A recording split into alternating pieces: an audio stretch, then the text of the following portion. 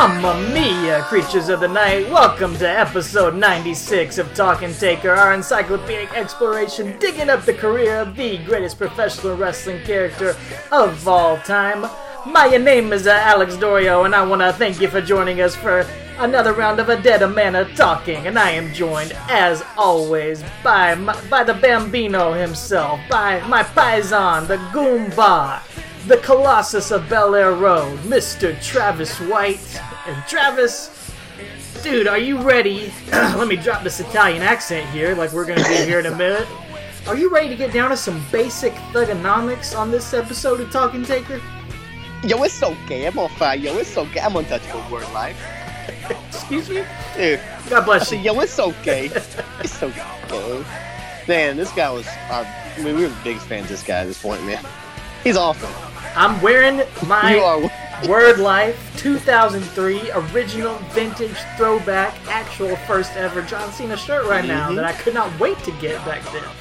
Oh, yeah. I was so envious you got that. I didn't get it. Did you get that at SmackDown we were at? I did, man, back in October of 2003. Yeah. I had to have it. Yep. Oh, yeah. It was good stuff, man. That was awesome. Love it. Yeah. Yeah, we're going to get into it here, but yeah, it's okay. We've got a bit of a double episode for you here on Talkin' Taker as we pound through a few months of the dead man's career as we get on the road to a huge match, a very memorable match in 2003 from the Vengeance pay-per-view, the first ever rare pay-per-view encounter between John Cena and The Undertaker, the only one for about 15 years, just about, which is crazy when you think of these two icons and cornerstones of the business, but here they met early in John Cena's career, but it takes a while to get there after WrestleMania, and we're also gonna slog through a Italian job, if you will, as The Undertaker takes on the full-blooded Italians in a feud you would be forgiven if you completely forgot about. Well, then forgive me. I totally forgot this. Oh, man. Absolutely. And, of course, we are a retro podcast. We're going through the dead man's career one match at a time. We're here in 2003. But, we would be remiss if we did not start off talking about the current events in The Undertaker's career, as we have done so many times. And yeah, I'm not looking forward to talking about the FBI on this episode, Travis, but I've also got some other bad news that we got to talk about this Super Showdown pay-per-view from Saudi Arabia, and another rare, iconic match, one we thought we'd never see, between The Undertaker and Goldberg. And man, I know we had kind of talked ourselves into it, looked on the bright side, thought this could have been a real fun showdown if they did things right and if they used some shortcuts and booked around it. But man, I don't know about you. I don't know if this could have gone any worse, man, how it ended up with Goldberg and Undertaker, especially the last couple minutes of that match, man. What was your thoughts on the events that took place in Saudi Arabia? Well, it was fine up until Goldberg started pouring blood from his head. I knew at that point, dude, it's 100 degrees out there. I don't know if he concussed himself or how he popped his head open, if it was, because he already had a little red dot on it, like he always has when he bangs his head backstage. And last time he was a full-time roster member, he admitted that he banged his head too hard and he got concussed and couldn't remember his promo. So, I don't know if that did it, and it just caught up with him in the ring. But I was like, dude, he's losing blood. He's like 54 years old or something, 50-something years old, and it's 100 degrees. Like, I was just like, this is not going to go anywhere but down. And it did, and down on their heads. Down, there's no down on the upside here. It's just down on the downside. It was bad. I thought he was dead when Taker pile drove him, and he bounced off the mat like Owen Hart and Austin. And then I thought Taker was dead when he got brain busted, the brain buster jackhammer, new move. So we talk about Taker busting out new moves 13 years in his career. Still doing it, man. Goldberg's busting out a new move now. So, no, in all seriousness, and then I was like, it caught me at first, like the spears and everything. I was like, oh, they're going to go another like Brock Lesnar route, and it's going to be kind of cool. But like I said, man, once he got busted open and lost a pint of blood, I was like, yeah, this is done. Yeah. And it looked like they cut the match short. So Well, it looks like they had the match we had kind of talked about laid out. Mm-hmm. I mean, that's basically what they did in there, which, had things gone according to plan, would have been fine. But, yeah, dude, now I will say I was watching it on my phone, so I didn't have it on the big screen, but as I was watching on my phone, to me it was crystal clear that Goldberg had a concussion, man. He just looked glassy-eyed, he was stumbling, pulling himself on the ropes, looked to me like he was, trying to... He didn't know where he was, from what I could tell. And again, you and I have never been in the ring. We weren't there. Like, this is just fan speculation, so I'm not trying to say, like, I had any idea what was going on. But, with that blood pouring down and with him out on his feet like that, I think if it had been any other two wrestlers in any other spot on the card, they would have stopped that match. Like, the referee would have. But I feel like, Goldberg and Taker, those two guys probably weren't going to stand for that. And it was such a big match on such a big show. They were just like trying to get out of it and trying to get away with it. Exactly. But it almost ended in disaster, like injury-wise for those guys. Oh, right. Visually, it was a disaster. And, it was rough to look at. I know people will think that we're homers for Undertaker, but to me, like, that's... Like, what are you going to do when Goldberg has a concussion? Like, you're not going to be able to get up for the jackhammer if he can't actually lift you up. And I don't see that. I don't see that as Undertaker dropping Goldberg on his head. I see that as Goldberg not knowing where he is and not getting into place for that tombstone. And maybe Undertaker has to do more to protect him on that. But to me, like, a lot of people are hating on Undertaker, saying he's got to retire. He was not the problem with that match. And I'm not saying Goldberg was a problem, but if you get concussed, what are you going to do, man? You don't need to be out there. You got to call the finish. And I'm not sure. To me, it looked like almost Goldberg like kicked out at one point when he wasn't supposed to. Like, I don't know, man. It was just it was not great, man. It was not great. Yeah, it wasn't the greatest thing we've ever seen, but I do have to give both those guys props. They're way too old to be out there doing that in 100-degree weather. There's no need for that. They don't need the payday. I'm sure they appreciated it. They don't need that. But, you know what I'm saying? They tried to give that to us fans for a big dream match, So kudos to them for trying. Let's not try again, though. I don't want to see that. You don't want to see your heroes go down like that, Yeah. It sucks. Like, I was there when Goldberg beat Hogan, That's who I want to remember. I want to remember Goldberg beating Rock. I want to remember that. I don't want to remember Goldberg this way, So, anyway. I feel the same way, man. I would almost be okay with both those guys doing at least one more thing. I don't think Undertaker's done. I think Goldberg might be done. But I'd almost be okay with him doing at least one more thing so that that's not the very last thing he ever did in a ring. Like, protect him, do a legit, like, old school Nitro 90-second squash of Baron Corbin. Bill DeMott. Somebody, bring him out. Who cares? End his career the same way it started. Bring out Bill DeMott. I'm fine with that, man. Do it on Monday Night Raw. Like whatever. Next time they come to Atlanta, let him come out and do that so that's not the last match on the record books for him. But as far as Taker goes, somebody suggested this on Twitter. I don't remember who it was, but like, put him in there with somebody younger. Like, stop doing this stuff with Triple H and Shawn Michaels. Like, put him in there with AJ Styles. Put him in there with Samoa Joe or Kevin Owens or something. Somebody that can do a little bit more and work around his limitations, where he's not the guy having to carry somebody. And some of the best matches we've seen with Taker are with smaller guys. So put him in there with somebody like that and see what happens. Give them the rub. Exactly. That'd be fun. Him and Aleister Black would be great. Oh my God, that'd be awesome. Oh yeah, it'd be fantastic. Fantastic. I would love to see something like that, but who knows? Aleister Black's calling people out on the show, and so we'll see what happens. So. Learn the lessons of the greatness of Undertaker and Nunzio, as we're about to talk about here and transition to. So, enough of that new stuff. We'll cover that in depth one day, many, many months in the future. But until then, we're going to take our time traveling motorcycle all the way back to 2003.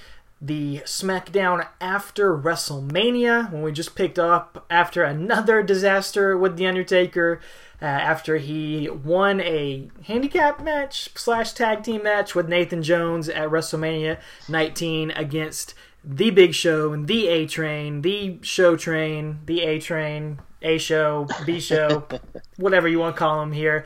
Thankfully, he's going to transition out of that into something here, and we've got a lot of stuff to cover here, a lot of ground to cover. We're going to try to do it as, we're going to hit the fun stuff, maybe not go quite as in-depth on some of these earlier things before we get to the main feud, but this stuff with Undertaker and FBI, there are a few pretty memorable, pretty fun moments in here that we can talk about, although some of it does kind of blend together. So we'll hit the highlights here as we take you back to this interesting moment in time of Taker's career, I'll say. Yeah, very interesting. We'll start off with SmackDown 189 on April 3rd, 03. This is Stephanie's going to tell us that we're going to get a 3-week tournament determining the number one contender for Brock's WWE title at Backlash.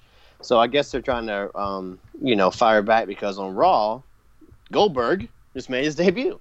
So, which is interesting considering we just talked about that. So how about that timing? How about it? So, yeah, Stephanie's telling us we're going to get a new challenger for Brock's title at Backlash. We got a tournament. It's going to be Taker versus Ray, Cena versus Eddie. Sign me up for both of those. Benoit versus A-Train. Forget about it.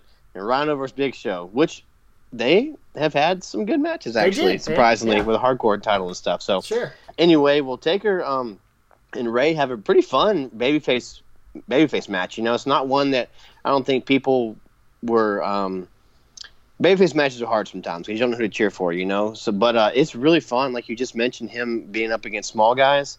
It was great, because he always does well with them. And you didn't know you wanted this match at the time, but it was really fun to watch. And he pretty easily beats Ray.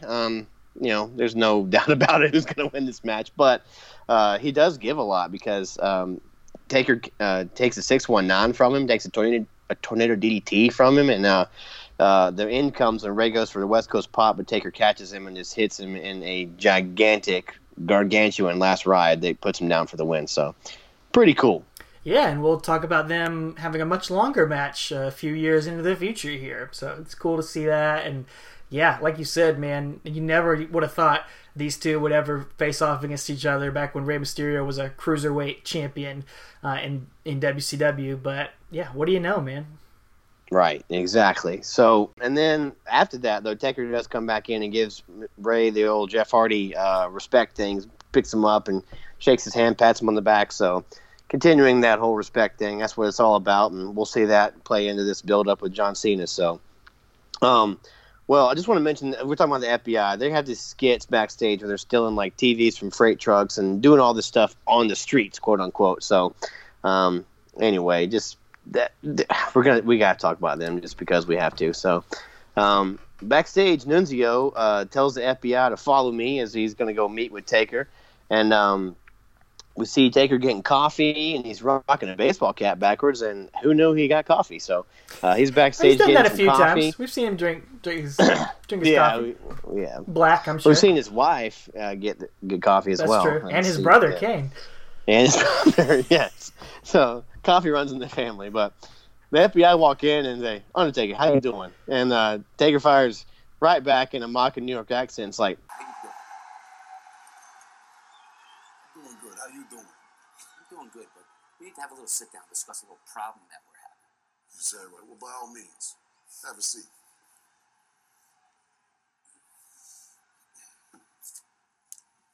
Now, none of you guys is wearing a wire, right? Comedian. And it made me just remember how, like, when Enzo and Cass were hot, how great they were. How you doing? How you doing? How you doing? Like it's awesome. So if Taker would have said, "You swift," that would have been incredible.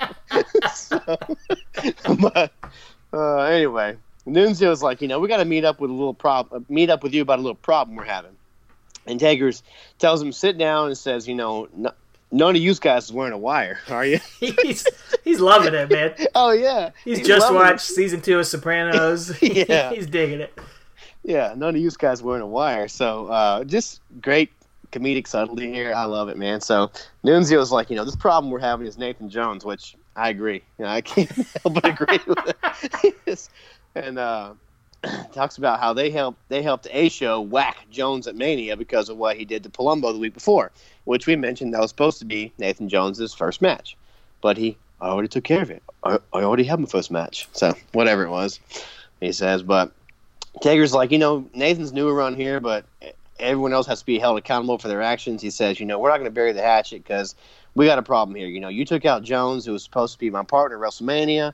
You almost cost me the match. And Joe's like, we had no choice. And then, which is funny to see him try to stand up to Taker. But Taker stands up from the table and he's like, excuse me. And then we hear a voice from our past, which I'd never wanted to hear again. And it says, is there a problem here, mate? I just sounded like Rocco. Is there a problem here, mate? Oh, man. I'd rather watch some Rocco's Modern Life than see Nathan Jones come out here. Absolutely. Man, what an underrated Nicktoon that was. Oh, fantastic. So, yeah, old Nate Jones enters the scene here, and then Joe's like, there is a problem, but, we're going to deal with it when the time is right.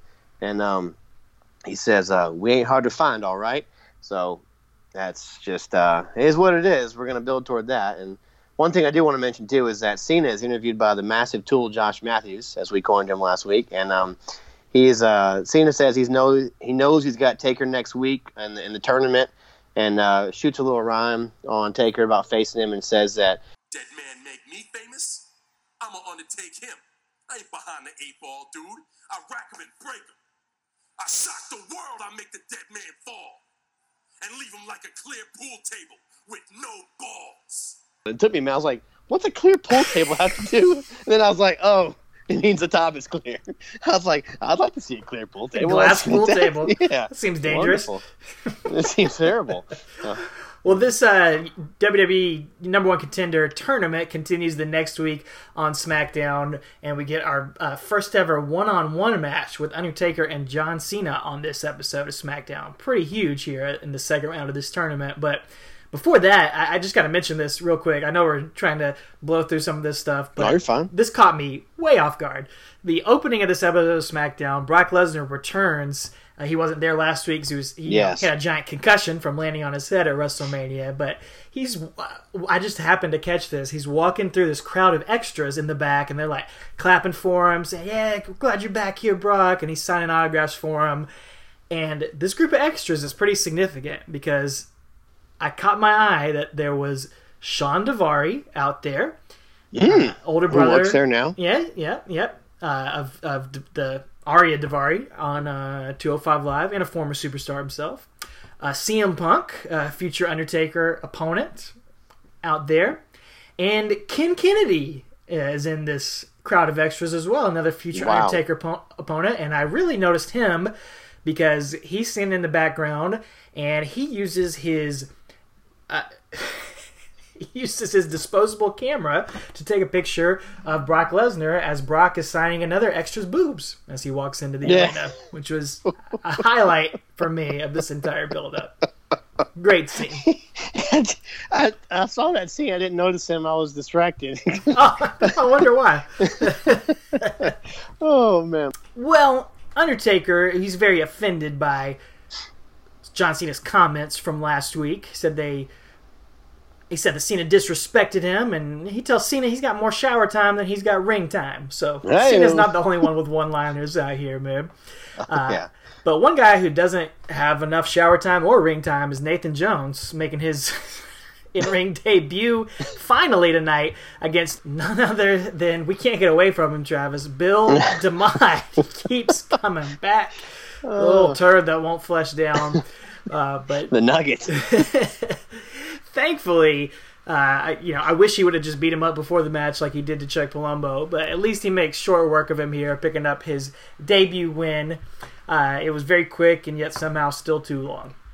But anyway, Nathan Jones is going to be taken away by the cops here later in the night because the FBI are going to file a false police report against Nathan Jones saying that he stole their wallet this time based off of what happened at WrestleMania. And Undertaker, the champion of justice, is going to come out and accuse the police of profiling just because Nathan Jones did time back in the day, man. This is unbelievable. Very, very prescient, very timely of the Undertaker here, but his protests don't work, and Nathan Jones is taken away for questioning.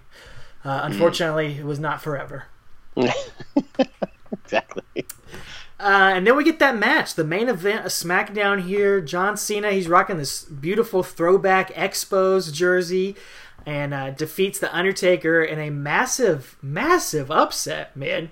Less than a year into the company and really just beginning this mega push. He's getting slotted into this main event slot with Brock Lesnar, sort of really out of nowhere. He wasn't even on WrestleMania, and now he's going to be main eventing the next pay-per-view against the WWE Champion.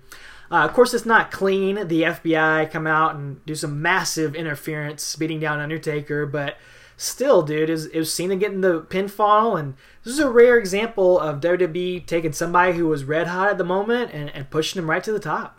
Yeah, actually going with it. So good for them. And like you said, he does a good job here. He didn't need to get a clean win. He needed a dirty win. He's a heel, so that's good. But a couple of things I want to mention, too, just real quick, is that Taker's pants now say Pain Syndicate on them in silver right around his the little Big Evil sign. So just a little, as we were covering all his dress code changes and stuff we're talking about over the years. He hadn't had too many of them recently, but it's a new nickname that the announcers are dropping on him as well. The Pain Syndicate.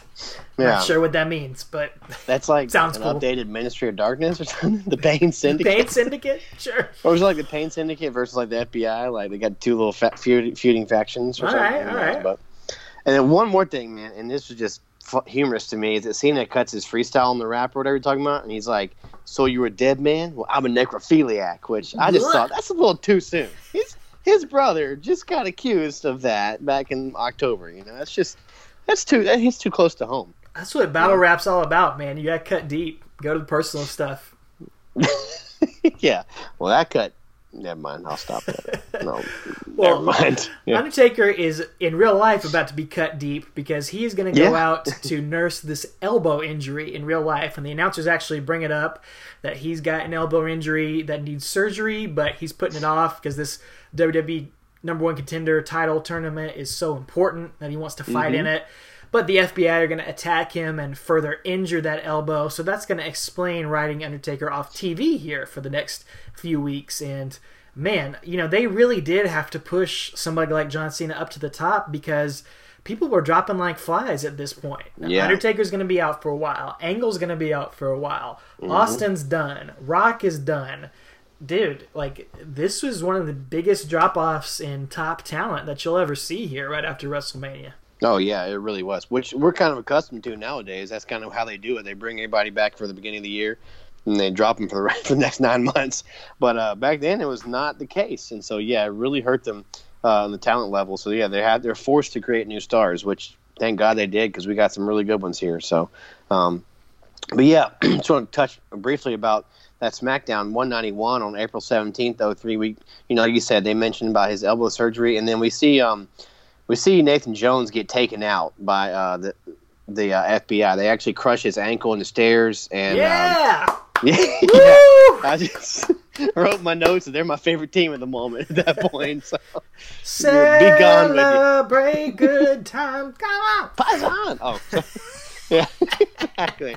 Oh, man. So, yeah, and Taker's not there, but Cena does lose to Brock at Backlash, so his stock is rising. He's looking good, even in a loss there. He's not going to beat Brock here, but just the fact that he's even, in the match with him. And then also to continue the story, the FBI continue to, quote-unquote, whack people over the course of the next few weeks. We get these recap videos of them whacking people like Benoit, Rhino, Brock, all these Rikishi, I think. They start whacking them, and it's weird, yeah.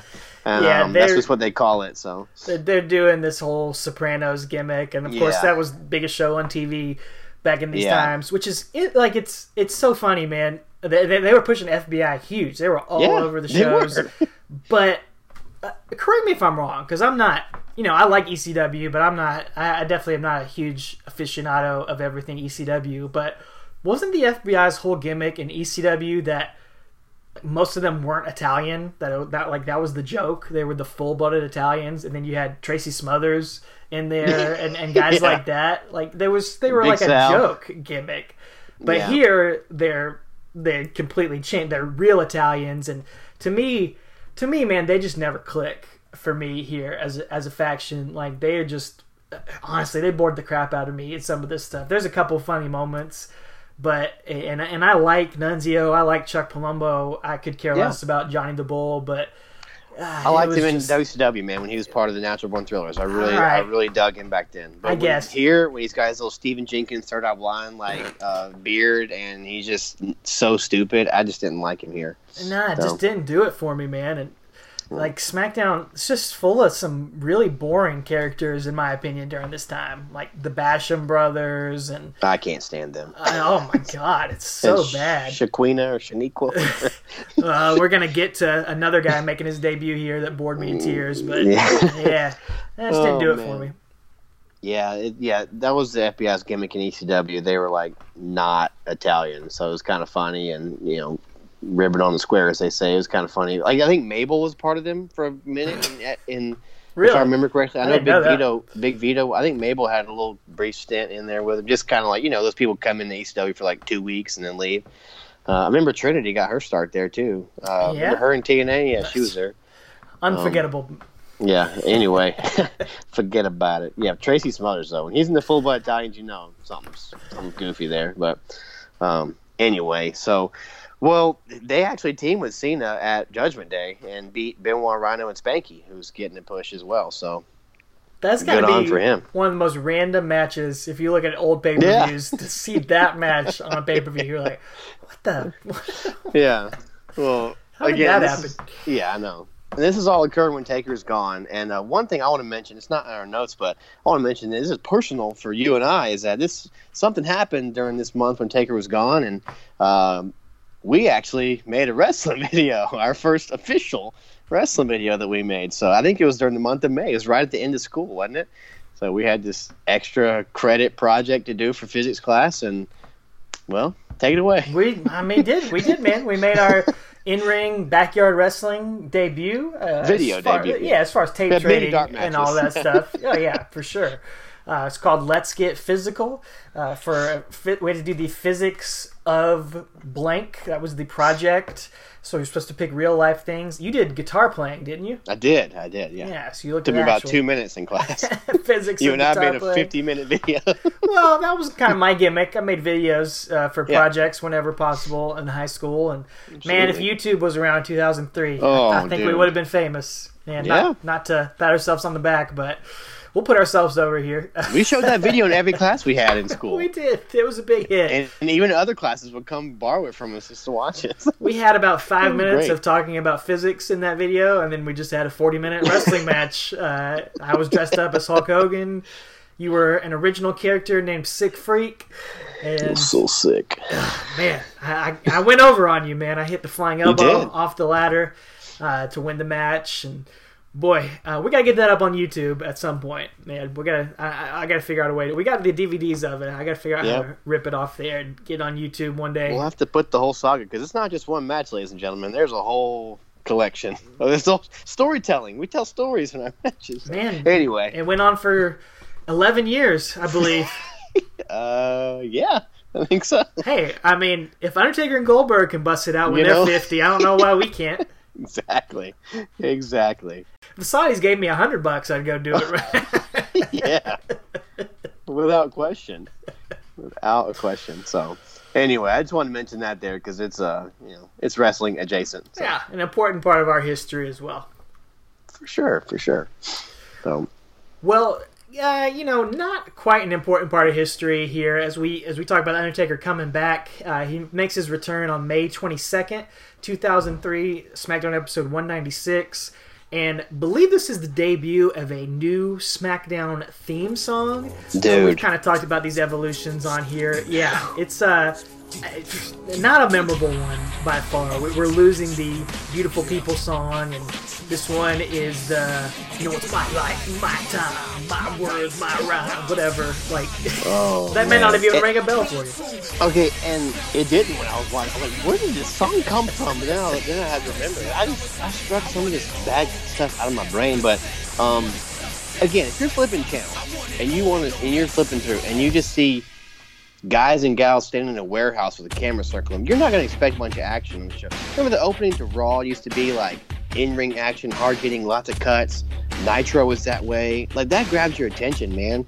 This is just a camera circling Rey Mysterio, Undertaker, Kurt Angle in a warehouse. I'm like, how stupid can you be to try to draw in viewers? Like, this is awful from production value. Sorry, I hated it, apparently. Fair enough, man. Let it out, dude. Let it Oh, out. I hated it. There are so many SmackDown theme songs. Like, there's only... They changed their theme song way more than Raw ever has. Yeah. So, we'll talk about those as we go along this Yeah. evolution. But this episode has the FBI again running rampant. They're trying to take out Brock Lesnar again here tonight. And, you know, they get backstage vignettes all throughout the show doing their New York Italian Goomba slang out here. And, you know, they're having a good time with it, if nothing else. Yeah. Chuck Palumbo's having time of his life, man. He is loving it. And I'm loving him. Wait, He's awesome. you think he enjoyed this more than playing Billy Gunn's boyfriend? Yeah, absolutely. He did. Except...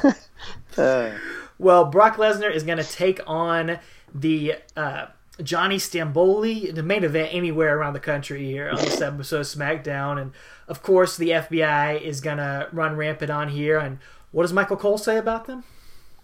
oh, here comes the cavalry. No. No, that's not how you say it, Michael Cole. Come on. Here comes the cavalry. Here comes the cavalry. Whatever he says. He says it wrong. Yeah, so, he says it wrong. yeah. Well, Lesnar is going to go for the F5, but the FBI... yeah, he run in. says cavalry. I wrote cavalry in my notes because I can't possibly mispronounce it. I'm yeah. sure it auto-corrected it Yeah. for you. He said, yeah, it probably did. He's right. Here comes the cavalry. Yeah. So, Well, sorry. The FBI is trying to whack Brock Lesnar, and of course, only Sable gets to do that. But so she's around during this time as well. Oh, my word.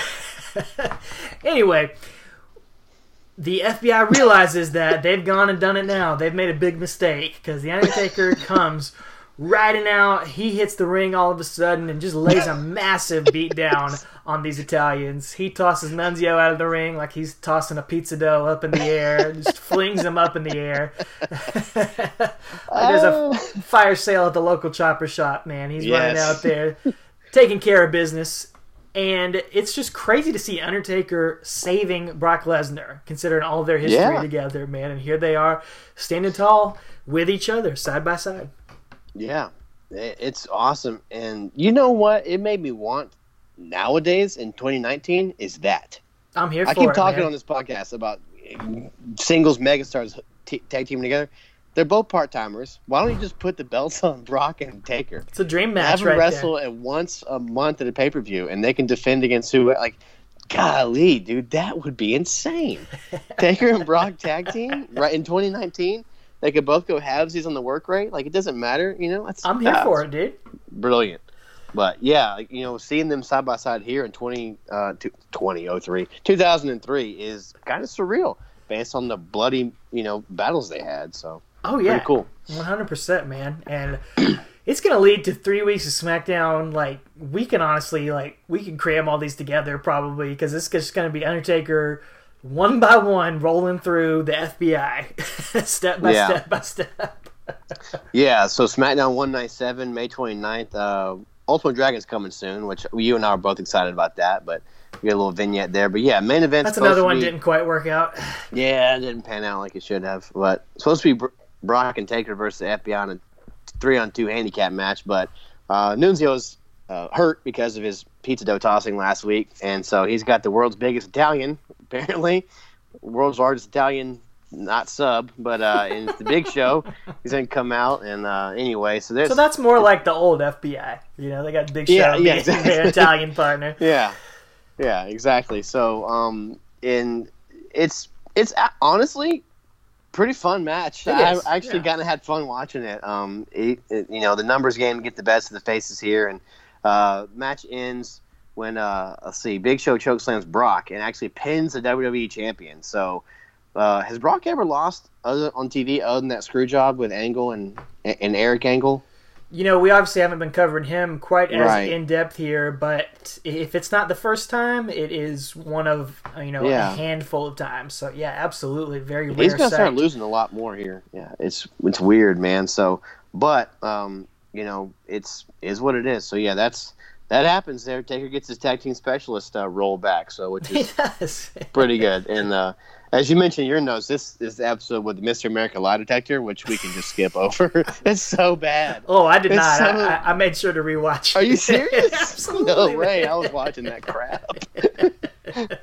Oh man, it's bad, and there's so much Vince McMahon and Zach Gowen and Hulk Hogan and Roddy Piper on these episodes of SmackDown, but I love that segment. It's so stupid. Roddy Piper's there for a minute, then he gets fired. So, and So then does he gets Hulk Hogan. dropped. Yeah, Or Hulk Hogan quits or whatever. Yeah. I don't know, man. Oh, It's a man. mess. yeah. Well, I got ahead of myself. These are the next 3 weeks where we get Undertaker running through. You got enough to drink? Yeah, sorry. I was just showing how much this sucks. Exactly. A little bit sound effects. Undertaker running through the FBI here. He's got Chuck Palumbo the first week. And, dude, speaking of suck, I cannot put over how awful the FBI's theme song is, man. That's part of the reason why I can't take them serious, because they got this... They should have, like, this old Italian, like, Godfather... You know, whatever that instrument would be. It was like a mandolin or whatever. Yeah. Italian music, I Like guess. Enzo and Cass's music started off with. Yeah. But instead, they got this, like, house music, like, like dance music. Like, Guido I can't take him music. seriously, man. Jersey Shore music. Yeah. Like, that is... Gabsy here. It's no intimidation factor with these No. guys, man. But Exactly. I will put over one thing, because I'm a Chuck Palumbo mark. The last one standing, but I'm with you, buddy. I love that he wrestles Undertaker with his cigar in his mouth still. He's taking it a step further than Undertaker having dip in his mouth. He Yep. fights him for the first couple minutes with his cigar still in his mouth. He's like Jericho used to wrestle with like his belt on and stuff. But, you know, of course, tobacco is wacko if you're a team. Let's not forget absolutely. that. Of course, Undertaker picks up the win here, and like I said, he's going to roll through these guys, and the FBI try to attack him, but Undertaker puts them in their place, and man, I like I said, man, I'm going to die on this Chuck Palumbo hill. He's another guy like Sean O'Haire. I think had he come up through WWE developmental, he could have been a star, man, but he just had WCW stink on him, man. They never really gave him the right chance, but he tried his best in every role he was in, and you know, he was a great tag team wrestler. I think he could have done good on singles too, in my opinion. Sure. But we'll never know. He's going to be inspired by Taker and take up a biker role in a He couple will, years. man. And speaking of something else that had some stink on it, I noticed too, and when Taker's sitting in the chair at the end of the show, or at the end of this particular scene, there's like toilet paper hanging out of his pants or I something. don't know what dude. that was, man. Dude, go back and I don't know if it's like he has his knee taped up or something. it was and it just taped. falls out, but it was kind of funny to look at Yeah. to see him have something hanging out of his pants like that. But anyway, well, that takes us to SmackDown 199. So on June 12th, and this is just again, a little mention something here is that the State of the WWE address here. Stephanie's bringing back the U.S. title to SmackDown. So okay. good. They the Cannibal title or whatever I called it a couple weeks ago. Pac-Man title. Pac-Man title, yeah. Not Pac-Man Jones, but the Pac-Man title absorbs all the titles on Raw, but on SmackDown we're getting a new one, so there you go. They're going to have another tournament to crown the first champion there, so they were all about some tournaments back Yes, then. they were.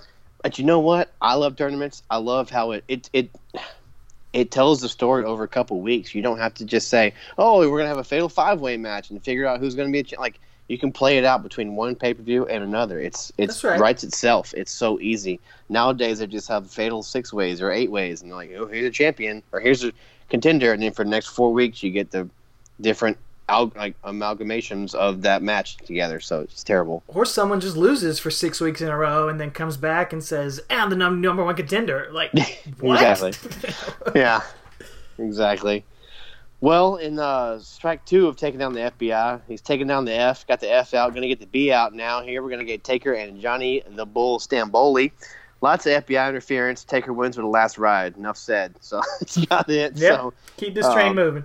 Yeah, he dumps backwards over the top rope and goes after Nunzio and sets up for a last ride. But on Palumbo, they kind of get their, throw fisticuffs here. And Nunzio hits Taker in the head with a huge chair shot and lays him out. And this is that SmackDown. Those of you who remember, if you've forgotten the FBI, you will remember that this is the Superplex for Lesnar and Big Show where they explode the ring.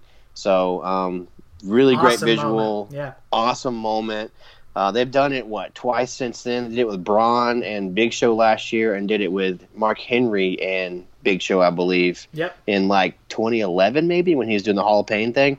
So really cool. Whole place is rocking, man. They are on. I mean, this crowd cannot believe that. It was awesome, but definitely juxtapose that with the FBI.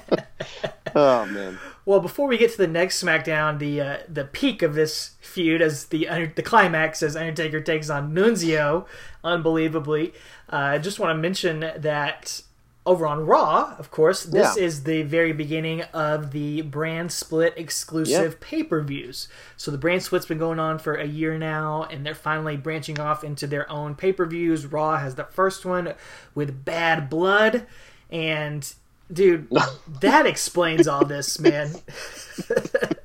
That explains why Undertaker's just spinning his wheels with the FBI here, because now we've got like 3 months in between shows, so it's like, well, we gotta have something to do with him. Let's just feed him the FBI every week before we get to the real feud. Exactly. Oh, and for those of you at home who think that JR's greatest call is Stone Cold, or if it's, by God, he's broken in half, I challenge you to go back to the Raw before Bad Blood, and as the night is closing, you just listen to that JR call.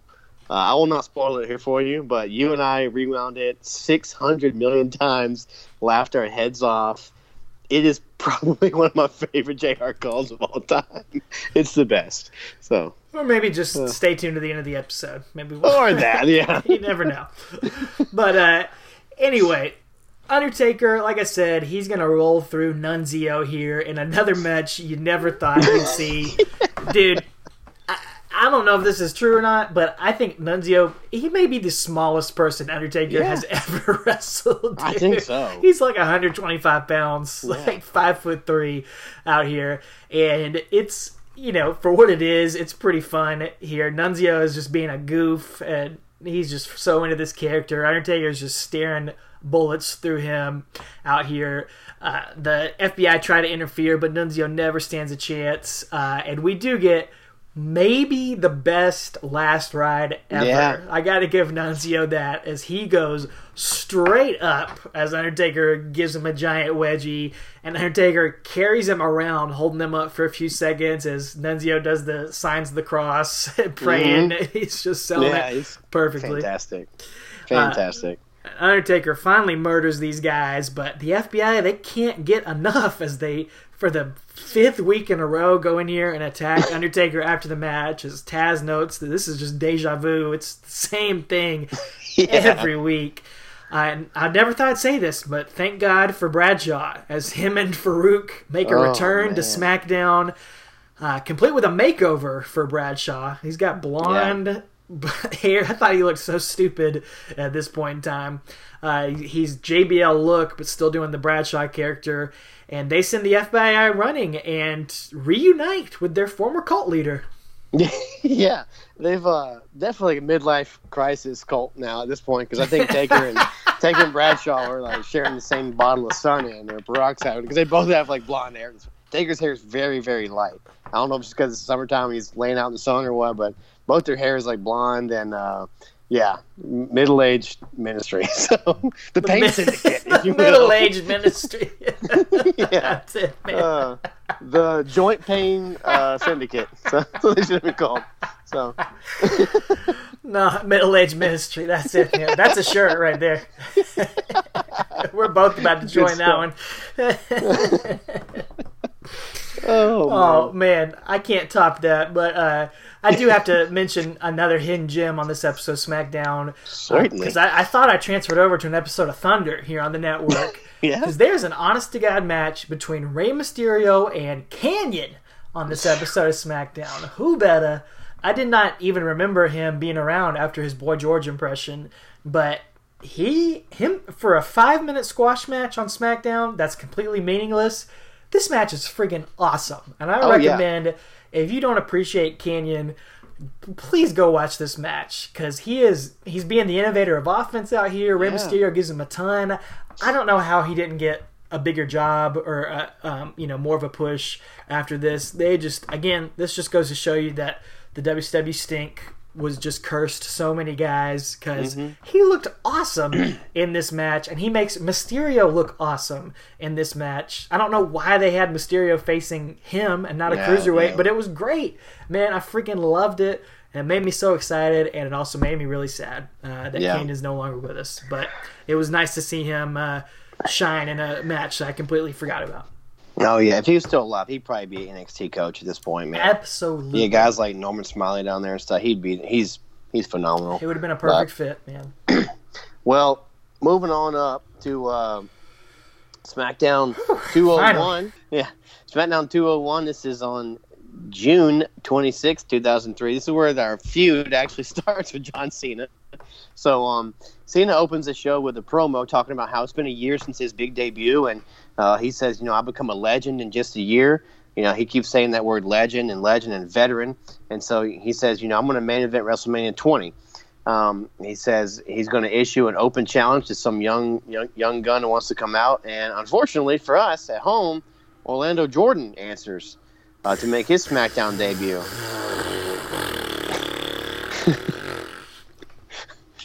Pretty much. Dude, I saw nothing in this guy from this day forward. Nothing. Not one thing did I ever see entertainment-wise or, like, value-wise to the company in this guy. He's one of those guys you watch, and it's like, who on earth saw anything? What? Yeah. What were they thinking, man? This dude would make it in NXT now. Oh, my God. Not a chance. Not a chance. No, he's awful. But he'll go on to feud with Taker, I think, when he's in JBL's cabinet. Dude, isn't he going to? He wins the U.S. title. From Benoit, yeah. Yeah, he has a match on WrestleMania with Benoit, I think, doesn't he? No, in like no. 05? SummerSlam, I think. Okay, SummerSlam. He beat him in like 43 seconds. Yeah. Well, anyway, Cena beats him here, holding the tights. He has to cheat to win, and after the match, he gets a FU on him just to get one in, and then suddenly we hear Taker's music hit, and he rides out, and he goes to get in the ring, and Cena bolts out of there, and Taker is looking at Orlando Jordan and picks him up and does the old respect thing and pats him on the stomach and says, "Good job." So it's a very mild show of respect. Oh, yeah. It's not the moment he gave to Cena or even Rey Mysterio a few weeks ago. He just gives him a light tap, like, okay, bud. Nice try, pal. Well, it's not the backstage vignette like Cena had last year. You're right. So, well, then Taker and the APA team up as the Middle East Ministry, and they take on the FBI. Hard-hitting offense from the faces here, and I love that. Bradshaw hits a clothesline from hell on Stamboli, and that puts him away. So, the FBI has not won a match in like since the pay-per-view, since Judgment Day. Nope. Yeah. They teamed with Cena to beat Spanky, Rhino, and Benoit. That's it. Yeah, Taker didn't give them anything. No. How you can build up a heel faction and they never win? So. No. Again, I'm fine with it though, but that's why I never couldn't take these guys seriously. Exactly. But bro, Undertaker, he's gonna continue on this mentorship role with Orlando Jordan here on SmackDown, July 3rd, 2003, episode 2002. Orlando Jordan, he's warming up backstage, and I believe he's a Golden Gloves boxer. I believe they've mentioned this in the past, and that's his history. So cool. Of course, Undertaker comes by and gives the Golden Glove boxer some boxing tips, telling him that he's holding his right hand too low, he'll get caught in the chin like that. So. Yeah. Thanks, Taker. You should give Baron Corbin some tips, too. He's a Golden Gloves champion. Oh, I thought you meant because he's a TJ Fridays server. Yes, you can get some tips. Anyway, Undertaker's telling him, you got to pay your dues around here. I was willing to come out and help you last week because that's not cool if someone attacks you after the match, but you got to pay your dues. You got to earn your respect in the ring right there. And if you don't get respect, you're not going to go anywhere in the WWE. So Undertaker does not sing Aretha Franklin like he did previously on our show, but he does get interrupted by the rapper, John Cena. He comes out speaking gibberish or Yiddish. I don't know what he's saying. Okay, it's great. great. It's okay. He's hating on me over there. It's okay. Y'all having me in my moment. That's okay. I'm on fire right now. You heard? Whatever you Yo, did. it's okay. I'm on fire. It's okay. I'm untouchable. I needed my subtitles on, man. I couldn't understand it. But he's like, yo, man, me and you, we had a moment like that back in the day, dude. But he reminds Taker that he's a veteran now. He's been around for a year. So he gives Taker some advice to stay out of his business and walks away. And Cena looks like an absolute goof here, man, but he's supposed to. He's got his like safety goggles on and his headband. But he's supposed to. And Taker just shakes his head at him and says, Everybody got to learn the hard way. And Cena is going to try to learn the hard way up against Billy Gunn here in this U.S. title tournament. And unbelievably, man, if you can believe this, in 2003, Billy Gunn defeats John Cena here. Again, not without a little help here from Undertaker, because Cena is going to try to use his chain that he wears down to the ring to cheat on Billy Gunn. But he, much like the FBI, he realizes he's done it now. He's gone and made a big mistake because Undertaker rides out and circles the ring. The steps have magically moved somehow during this match. And he distracts Undertaker, and Billy Gunn sneaks up on John Cena from behind, as Billy Gunn likes to do, and gets a small package to defeat him. Because he's the butt man. Yeah. And Cena and Undertaker, of course, stare each other down. As we get to hear Billy Gunn's wonderful music playing in the background to sell this match. I wish we heard "Don't Look Back in Anger." That's what Cena should have known. Oh man, dude! But I didn't notice that the crowd's chanting "Let's Go Cena" during part of it. And it's not followed up by the "Cena Sucks" chants. That would come about 3 years later. But he was getting some babyface pops here because he's just so freaking entertaining. Once a heel becomes entertaining, it's hard to be a heel still. Look at the NWO. It's a perfect example.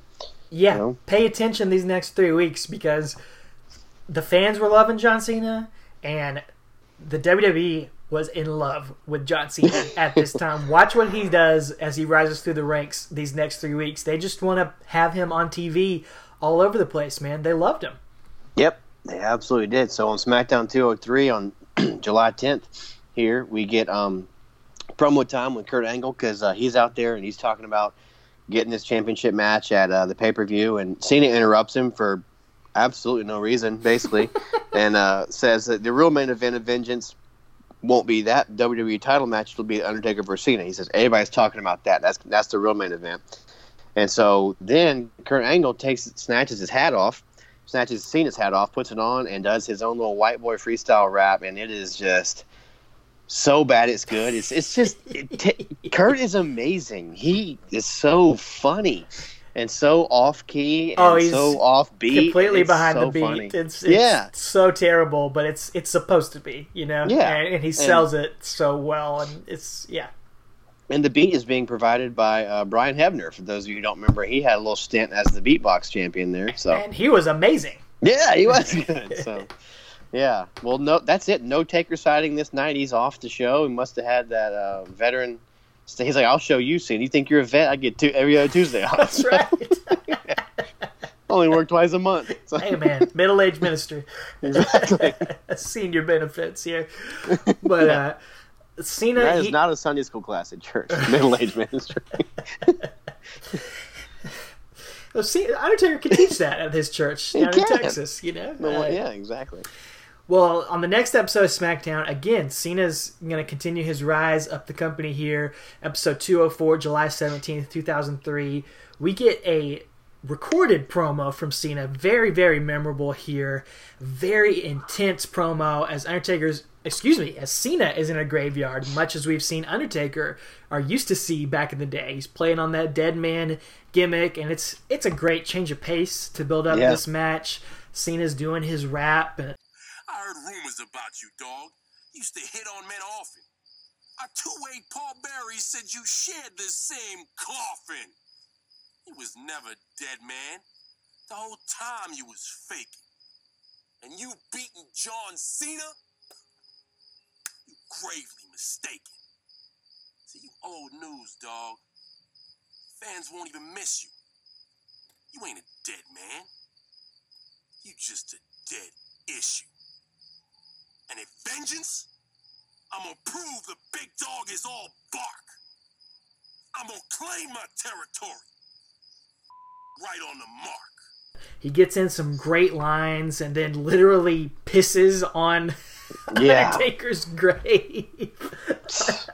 A little bit on the nose, but Oh, you know Vince is like, that's good crap, pal. such good crap. Yeah, exactly. Oh. But and like I said, man, John Cena is so intense. That's the best word I can bring for this, because really, this gimmick should not work. Like, in a lot of other people's hands, he would just be too cool. Like, he's just a white boy rapper doing, mixed with the genius, just doing poetry out there. But somehow, he is brings such passion and fire to these promos. Literally, people need to go back and watch these and see the intensity that he brings to this stuff. And my only complaint to it is, the other thing that I noticed watching that is that he has so much just gay bashing and homophobic stuff in these promos that would not fly in 2019. But I will say, if you think about hip hop and rap back in those days, like, that was pretty common back then. So it was not unusual, but it makes you wince a little bit because it's in literally every promo. Cena does something like that. He talks in this one, I think, about Taker and Paul Bearer getting it on inside the casket, and it's just it's a little uncomfortable, man. I can't help but notice it here as we watch it back. Right. It is definitely a different time and a different place. But like you said, it wasn't like it was just them. It was all... No, it was not unusual. That genre, because, half of Eminem stuff was that kind of stuff, you know? Exactly. Well, another thing that was like that was Vince's promos about Zach Gowen. Holy cow. You cannot make fun of a handicapped person like that. And this stuff would not fly nowadays, man. Back then it was called getting heat. Now it's offending somebody, you know what I'm saying? So. Yeah. And Zach Gowen... I mean, God bless him. He did not quite bring the intensity of a John Cena. No. He was cool in the ring. It was cool to see him. Yeah. This is the second one-legged wrestler hired by John Laurinaitis, by the way. Right. He hired the wrong one first, those of you who don't know that story. And we bring that up because, like I said, WWE is clearly high on Cena because they interject him into Vince McMahon's promo for no real reason. He just comes out and starts rapping on Vince McMahon. And they use this as an opportunity to have Undertaker interrupt John Cena and start to ride his bike all around the ring. Apparently, Undertaker just sits on his bike backstage at the gorilla position, just ready to ride out whenever he gets involved. He's not running out. He's riding his bike out. And as we've seen, he just likes to ride around backstage. Extremely dangerous. Yeah. But John Cena... I gotta give him more credit here. He does the most brilliant thing ever. He has figured out Undertaker, because as Undertaker is circling him around the ring, John Cena picks up the ring stairs and throws them in Undertaker's path. Yeah. And Undertaker is helpless with the stairs. He can't get around him. He can't get to him, man. It's the most ingenious thing I've ever seen. It is. It's fantastic, Fantastic. Why has no one else ever thought of that? No, last 3 years. He's been watching the show. He's been paying attention. That gives him a chance to run away and live to fight Taker another day. Absolutely. Well, that's going to take us to the go-home show here for Vengeance. This is SmackDown 205 on July 24th, 03. Stephanie, man, had a little sniffle in there. She opens the show with a promo that's interrupted by Cena, again, because it's just time to put Cena on the show, I guess. So he gives an absolutely, without question, non-PG promo about a dream he had involving Sable and Stephanie McMahon. And I will not touch it, but he ends it. He will. He will. Yeah, he will. It's basically about how much he wants to touch her and sleep with her and stuff, which is weird. And it ends with him saying he wants to smack her on the butt, and she leans over and lets him do it. Yeah. So, yeah, it was weird. It's like, what? I thought it was weird back then. I thought it was weird now. Yeah. Do you think she wrote this, or you think her dad wrote this? Because either way, it's weird that this is on TV. I think Cena just came up with it backstage. Like, let me do this, and they're like, "Yeah, sure." But you know what? What do you think Triple H said about it? He was on Raw. He wasn't paying attention. So, yeah, he doesn't work or watch Tuesdays. Yeah, exactly. But you know what? During all this interaction, all this stuff Cena's saying, he's getting so many cheers, and he's smacking cute old Stephanie's butt. And like, how's he supposed to be a heel here? Like, it's very hard for him. You know, seriously. It wasn't the only thing. Oh my word! Well, we're gonna give another vignette, and he's gonna be holding something hard here. It's a torch, and he says that. Taker is scared to pass this torch to him. And he's ragging on the Ministry, Lord of Darkness, satanic era of Undertaker in this promo. He's actually standing inside of a pentagram, like on fire pentagram on the ground. And one great thing, and he's been paying attention. You say he's been watching tapes.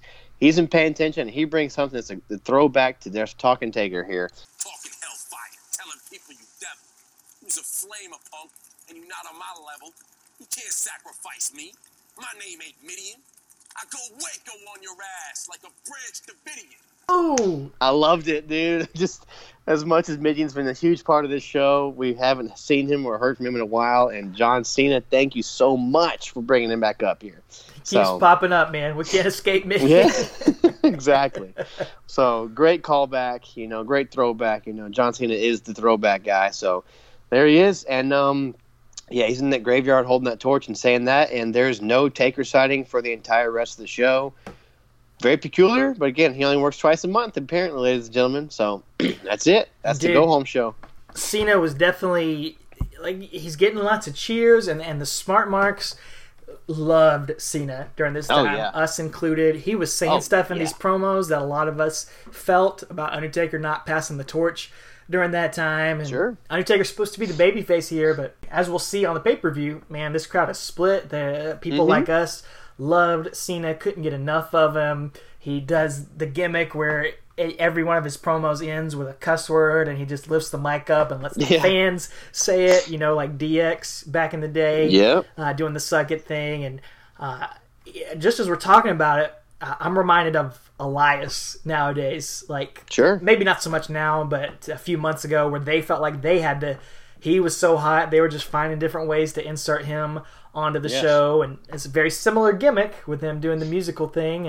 And so just think of that rise if you want to think about where John Cena was on the card and how WWE felt about him back during this time. Yeah, but back then they actually did something with it. They did. They dropped the ball with Elias like everybody else. But yeah, anyway, that's a very good comparison. Elias is as close to that as you're going to get. So, but well, this is Vengeance 2003 that we're talking about here, July 27th, 2003, from the Pepsi Center in Denver, Colorado. No, thank you.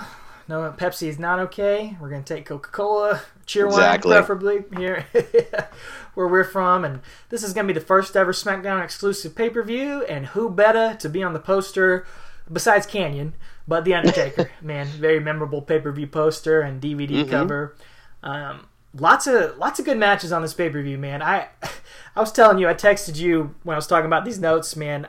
I thought SmackDown kind of sucked during this time, watching it back. There's a lot of garbage here on these episodes, and it was not fun to watch a lot of this stuff back, and there's way too much Vince and way too much Hogan and Piper and Stephanie and Sable on these shows.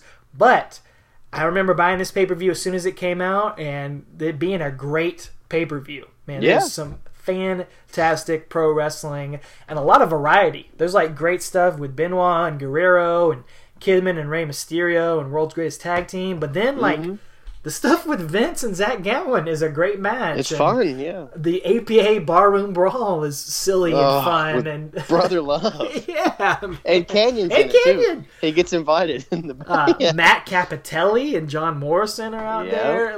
That. I rewatched that because it's just stupid fun. Yeah. But it's a good pay-per-view. It is. It really is. They hit a home run for their first at bat, I'd say. So, well, this match, we're going to get Cole and Taz on commentary, as we're going to be accustomed to here on SmackDown. This match is third from the top, right under the WWE title triple threat, and Vince versus Zach Gowen. So, not bad. Those are definitely the top two stories on the show, and this is the third top, so that makes sense. But Definitely the only time Undertaker worked under Zach Gowen on the card. Yeah, I believe so. So, but watching the video recap before this match, you'd have thought that this Cena Taker build had been brewing for a year since they, had the handshake backstage, and they do a really good job of tricking you into believe that it's been building for a year. Like you said, we've mentioned here, Taker's not even present for 2 of these weeks, this 4-week build, and but this video is they do some really good sleight of hand and editing magic to make you think it's better than it was. But it was a cool video. This video is one of the best examples of how great WWE's production team is, because you listen back to this podcast, there's not much to this feud, but this video is awesome. Actually, this is so weird that I remember this, but in high school, I was dating a girl, and you'll remember who she was, Travis, but she happened to come over, and I had this on the TV, or somehow I was already watching it when she came over or something, and she was like, oh yeah, I keep watching it, and this video package came on. She didn't care a thing about wrestling, but she watched this video package, and she was like, I want to see this match. Like this, John Cena. Yeah. This is great. This is awesome. We sat there and watched the whole match, and it just does such a great job. Their videos are awesome. They tell you the whole story. You don't have to know anything, but they can suck you right into it, man. Exactly. Which is really, NXT does that really well nowadays. Because I don't get a chance to watch NXT every week, but I watch all the takeovers, and it doesn't even matter if you don't watch, because their video packages. And there's actually storytelling on NXT, so it helps. So, Cena comes out here first with his Word Life music, which is just so good. And he comes out with an old school throwback Larry Bird Indiana State jersey on, man. He's just beautiful. Golly, it's awesome. Yeah. I miss those, man. How could you boo this guy, man? Like, he's so cool, and he's leading the new school here. He gives a little freestyle talking about leading the new school, like I said, and says he's going to take out the evil and leave him resting in pieces, and you're going to find his bones and his feces and stuff. I mean, how can you run feces and pieces? Is what it is. But tells Taker to suck his tailpipe, and ends it with, "I'm way better than Dead Man. You just another sucker. You think he's beating John Cena? You's a stupid mother." And the crowd finishes that. Yeah, exactly. Yeah, exactly. So, bad mother truckers. Wasn't that a video game? I believe it was. Yeah. So, anyway. Well, speaking of a bad mother trucker. Taker rides out next. He's got this sweet Clemson Tigers bike. Yeah, orange and purple. Yeah. But, unfortunately, man, I think he pulled a Hulk Hogan here. And it looks to me like he stalls his bike out up at the top of the ramp, man. He just kind of sits up there for a while. He looks like he tries to rev it. They cut back to the ring for a long time, just showing John Cena. A real tight shot on Cena. Yeah. Undertaker is not selling it, though, man. He's just staring bullets through Cena, and eventually, after a couple minutes, he just decides he's just going to stroll down the ramp. Yeah. Because the bike's not coming along. Yeah, I thought that, too. I wasn't sure if that was like a production snafu or what happened, but yeah, I agree with you. I think it just stalled out because he had to leave it up there. But like you said, man, and one thing we've talked about since day one is when something like this happens, Mark Calloway does not let it affect him. Nope. And he does not. He just keeps on moving on, man, and just stares a hole through Cena on his way down the ring, and it's so cool. He was probably going to do that on his bike on the way around, but he just changes, and ad-libs and does this. It's just, he's so good, man, at what he does. He does, man. He pulls it off here. You wouldn't notice a thing if you weren't really paying attention, but he comes out, he does his posing in the ring, and then him and Cena get right to it, dude. They are bringing the intensity at the start of this match, throwing hands at each other, man, just going back and forth in the corner. It was a great opening to this match. Oh, yeah. Cena slaps Taker, and then Taker starts punching him in the corner, and Cena actually puts his hands up to block the punches, which that's a novel concept in wrestling. Nobody else has ever tried that, so... but yeah, it was pretty cool to see. And then Taker boots Cena out of the ring and throws him into the barricade, throws him head first in the timekeeper chair, and heads back in the ring to break the count, I think. And as he does that, Cena grabs a swig of water for the working man over there. So, the timekeeper. Got to stay hydrated out there, but which I was like, what is he doing? Yeah, I was watching it back, but it works in the match because he's going to spit that water into Taker's face. Much like Tajiri once misted Taker. Yeah. Taker's unfazed by it, man. He's not feeling that move and just decides to keep whipping Cena into the barricade, slams him into the ring post, and it is all Taker the first few minutes of this match. He is teaching Cena some lessons in respect over and over and over again.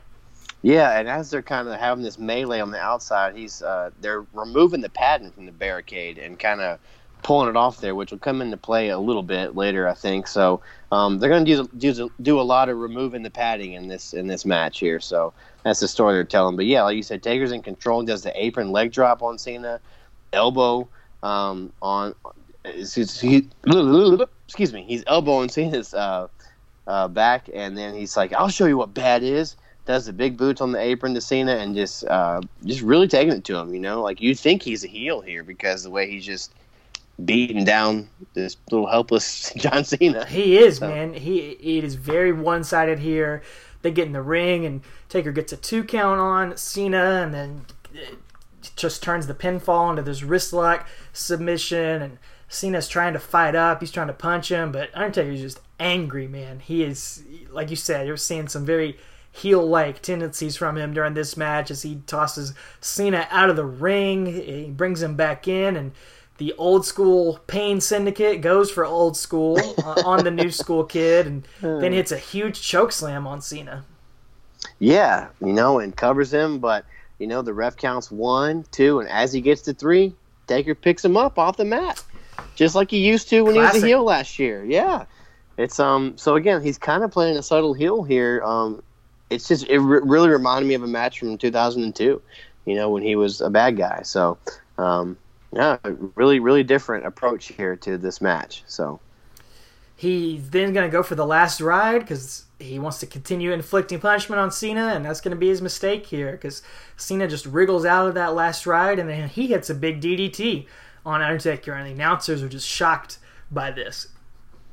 Yeah, he goes over there after that and tries to untie the top turnbuckle and doesn't quite get it all the way off, but there's a reason for that. So, and then he starts booting Taker and blatantly just chokes him, like same way that Triple H did when he came back from his injury, just choking people. That was one of his babyface moves. But yeah, he starts choking Taker right here, and Taker's in control and throws Cena into the turnbuckle that's almost ripped off and goes for a Stinger Splash, and then goes to Stinger Splash Cena again. And as he does, Cena falls down and grabs the turnbuckle pad with him, removes it, so Taker crashes right into it. It's a good move, man. I like how they've told that story in there, and Cena having to cheat, but also kind of outsmarting the Undertaker, this young kid, doing whatever it takes to take out the veteran. And, man, it does more damage than we ever thought it could do because Undertaker is going to start coughing up blood from hitting his chest onto the turnbuckle as the announcers sell his internal injuries. It was definitely a different twist and turn and different way to see Undertaker bleed during this matchup. Yeah, I hadn't seen this match probably since you and I watched it on your DVD back 16 years ago, and so I forgot that it's going to get that intense. He's coughing up blood. I did too. It caught me off guard, but they're back. Taker, on the outside punching Cena, and they get back up on the apron, and Taker's standing on the apron, and Cena just runs like back and forth along the ropes, and then winds up knocking Taker off onto those exposed barricade on the outside. So he hits his midsection there again. So again, they planted those seeds earlier when they're pulling the barricade off. You think it's an accident, but then it winds up coming into play in the match. That's a Taker thing right there, man, because it's very reminiscent of him and Shawn, how they set up the Hell in a Cell with the cameraman getting in the way all the time, and then that led to them, getting out of the cell. Just really cool storytelling, man, which is good to see sometimes. It is, man. That's a signature for Taker. That's I didn't even honestly notice that, man. I missed that in my notes as I was taking them and watching them, but that's really cool that you pulled that out because I didn't even see it. That's awesome. I just thought it was just that attention to detail they had was just perfect right there. So it's Cena and Undertaker. They get back at the ring. They're exchanging punches. Taker gets a clothesline and gets another 2 count here, but he's those injuries are hitting him, and he slashes the throat like he's going to do for the tombstone, but he can't quite get Cena up for it here because his ribs are hurting too bad, and that's going to give Cena an opening to go for his move, to go for the FU, but Taker keeps fighting out of that, and he goes for the old Hulk Hogan special and hits the boot and leg drop on Cena, but Cena's going to kick out of that one.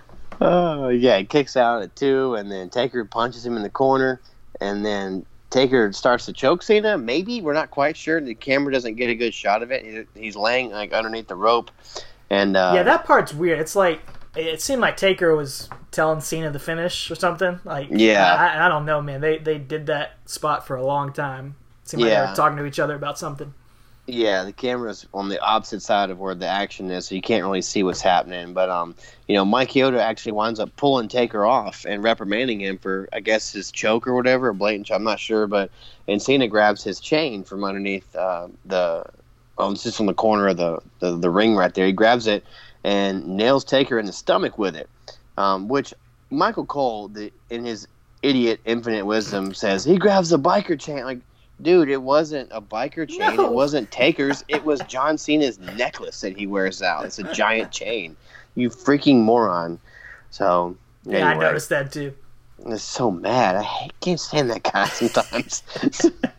Back then, I couldn't. Oh, definitely not. I respect his work now, like his work ethic as a person, but I do not still like his commentary. Anyway. Well, Cena is going to grab that chain and punch Taker with it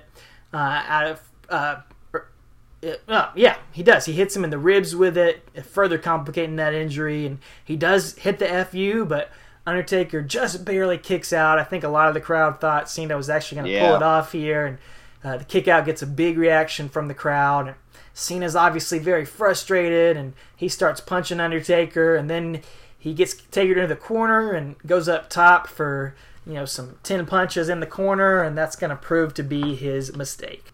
Yeah, as we've seen in the past, you can't 10 punch the Undertaker in the corner. You can't. So Cena's doing that, and then he stops to do his little word life hands taunt, and Taker grabs him up and hits a last right out of the corner and gets to 1, 2, 3 at 16 minutes to win this match. So, the crowd pops, but they're a little bit shocked, I think, because I think half the crowd thought that Cena was going to win this match. So absolutely, yeah. And there's a debate up to say that he probably should have. Who knows? Definitely. I remember that being the talk, and I'm sure some people still think that to this day. And this is one of those ones we've kind of talked about.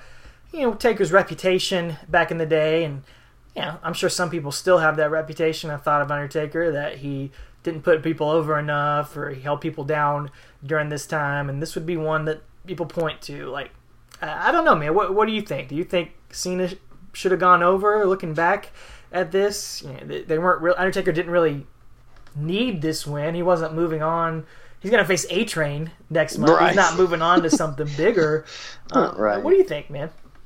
I mean, strike him while the iron's hot. I probably would have put Cena over, but it didn't. I mean, the kid went on to have a pretty good career, so it's all right, But I probably would have just in a booking meeting said, why don't we have him go over? Because he wasn't on Mania, he lost to Brock, he beats Spanky Rhino and Benoit, but he didn't get the pinfall. I think Chuck Palumbo got the pinfall in that match, so it's not like he's had these high-profile wins yet. He's just had high-profile matches, So, I mean, he did beat Taker in that, screwy finish on SmackDown a month and a half ago, but I guess they're 1-1 now. They had to settle it at WrestleMania 34.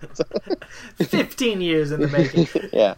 But I tell you what, Taker does sell after this match. He sells those internal issues. He doesn't just get up and celebrate. He's rolling around in agony and spitting up blood and stuff. So he does, even though Cena lost, he still looks like he hurt the big dog. Exactly. He put Taker down. So that is cool. I see the book in there where it still gets him over even in a loss. He can always brag about, I may not have won, but I put you down like nobody else has in a long time. So I agree with that. And if you go back through our 96 episodes, you'll see plenty of instances of Undertaker putting young talent over when the time was right. So it just wasn't the right time for Cena, I think, in their book. And you could have done it, and it could have been fine, but it definitely doesn't upset me like it did back then. Right. So, I can see the perspective of it and the timing of it nowadays a little bit more. But, yeah, like we said, that will be the last time we cover Cena and Undertaker for a while.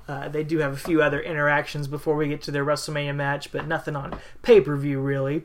But that's going to do it for this week before we keep this motorcycle ride rolling on to the last ride as we head into SummerSlam 2003 next week. And the train wreck of the A Train against the emotional Freight Train, one-on-one on pay-per-view. Man, surely that's going to be a main event level quality match. Can't wait to talk about it, folks. Please don't tune us out next week just because that's the match. I'm sure there'll be plenty of fun stuff to talk about. But that's a fun show. It is a fun show. We want to hear your thoughts about this match. Do you think Cena should have gone over back in the day? Did you enjoy this match? I enjoyed it a lot more than I remembered enjoying it, man. I remember not liking that match too much back in the day, but I thought it was pretty good, especially the last few minutes of it. I thought it held up pretty well. I agree, man. I agree. I was definitely surprised at how much I enjoyed it. So kind of like the Big Show No Way Out match. I enjoyed it a little bit more than I thought it would. This was better, but anyway. Well, we'll see. We're going to do our top 10 of the Biker Taker era here in a couple weeks on episode 100 of the show as we close out the Biker Taker era then. But, of course, we got a few more matches to go. We'll see if this one cracks either of our top 10s during that time. Hit us up on Twitter, Facebook, and Instagram to let us know what you thought of this match, of this episode, of the middle-aged ministry, all that good stuff. We want to hear from you. And please, as always, give us a follow and a subscription and a rating on your favorite podcasting service.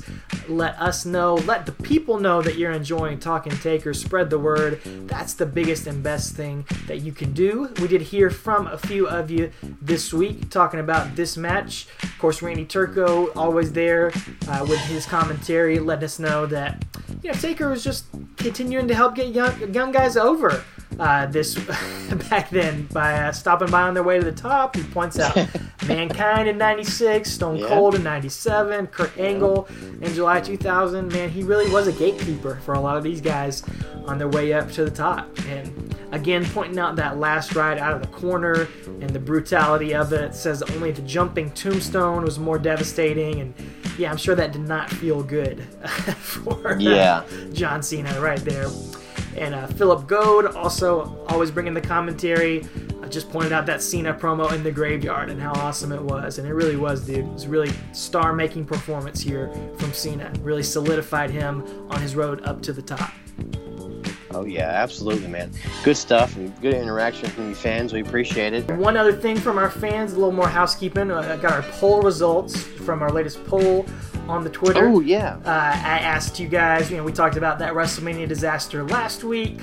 So I put up a poll with Undertaker's worst WrestleMania matches. Might as well have been on this one. But overwhelmingly, man, the Giant Gonzalez WrestleMania match. Thank I believe you said that one. 69% of the votes here as his worst WrestleMania match. Boss Man Hell in a Cell got 21%. Show and A-Train only 10%, man, there. But, I had completely forgotten it, blocked it out of my mind because of just how boring it was. We had multiple people say that the WrestleMania 11 King Kong Bundy match should have been on that poll. And I got to agree with you, man. I think the results might have been a little different. I think Gonzalez still would have won, but maybe not in quite of a landslide because a lot of people did bring that one up. And like I said, man, I whiffed on that one because it just is so unmemorable. Well, that match, the match didn't bother me. It was the ending where he no-sold and just stomped in the back like a baby girl. I still get hot about that, man. I can't stand it. Rest his soul. I know he's gone now, but golly, I remember getting so hot when we recorded that episode about that stupid finish. So, anyway, yeah. Speaking of, we have all this great polls and interaction with these fans and stuff like that. We have a really great interaction recently, and we have been saying if you guys can meet The Undertaker wearing one of our pieces of clothing, our items, our paraphernalia, if you will, we got something special for you. And, well, it took 6 episodes, almost 100, and almost 2 years of us doing this, and quite possibly one of the coolest things that we could never have imagined actually happened. So, fill us in. Without question. Biggest shout out of the week goes to Jeremy Bagley. He's been along for the ride for a while now. A big fan, a great listener to our show. His Twitter handle, of course, is at the Jeremy Bagley. The Jeremy Bagley. He deserves that the. Exactly. He went to a meet and greet with The Undertaker. I believe this was the New Jersey Niagara Falls Comic Con. And I saw a lot of great pictures, people with The Undertaker. It looked like a really awesome experience. But not only does he have the Taker Easy shirt on, he's got the Taker Easy tank top on, which we have highlighted. I wish he would have put the sleeves down for the picture and really shown Taker that our podcast means business, But it's a great picture. We've retweeted it. It's on his profile as well. Jeremy Bagley wearing our podcast t-shirt to meet The Undertaker. So awesome. So cool. We have not been able to make it out to one of these meet and greets. It's definitely a goal of ours to make that happen one day, Travis, and to meet The Undertaker ourselves. But this is the next best thing. And, dude, we can't thank you enough, Jeremy, for buying a t-shirt, much less wearing it to meet The Undertaker. Man, that's an honor that you have enjoyed our show enough to do that. And it's so cool that you did that for us. Yeah, absolutely. We can't stress enough how neat and how awesome this is. And like I said, when we started this 90 whatever weeks ago, we couldn't have thought this would ever happen. So we appreciate it. Again, all your interaction with all your fans is always the best part of this show. Talking about it, making jokes, being stupid is fun, but interacting with you guys is the best part. And seeing that literally any of you care is awesome. So thank you so much. And J-Bags, we got something coming for you, something special, something unique just for you. So hold tight. We'll get it to you. Give us a little bit, and we'll get you something special cooked up here in the Talking Taker factory and going to send your way. So. And not only that, man, he also has a gift coming our way because he got a shirt autographed to us from The Undertaker, one of our shirts. How cool is that? Man, that means Travis, that The Undertaker, he's aware of our podcast. Yes. He has seen the words Talking Taker Podcast. It may not have registered in his brain, but somewhere, we got that sensory awareness. It's been implanted in there. So we're right there, man. We're right on the edge of getting our barbecue cookout in the backyard with the dead man. The invitation is out there, Taker. We want to just talk to you. All we're asking is 5 hours of your time to eat barbecue and ask you every question we could possibly want to know about your career. That's it, man. Exactly. It's not that hard. We will pay for all of that, man. I don't know. He's charging some steep prices for these meet and greets. It's worth it. It's worth it. Yeah. Oh, yeah. By all means. It definitely is. So, it might not have been a hill of beans to him when he saw this shirt, but it means a hill of beans to us and then some. So, we love it. Well, Jeremy did give us a little inside scoop. If you've ever been to one of these meet and greets, you don't get much time with these guys. But Jeremy said Taker was cool. He talked to him for about 30 seconds, thanked him.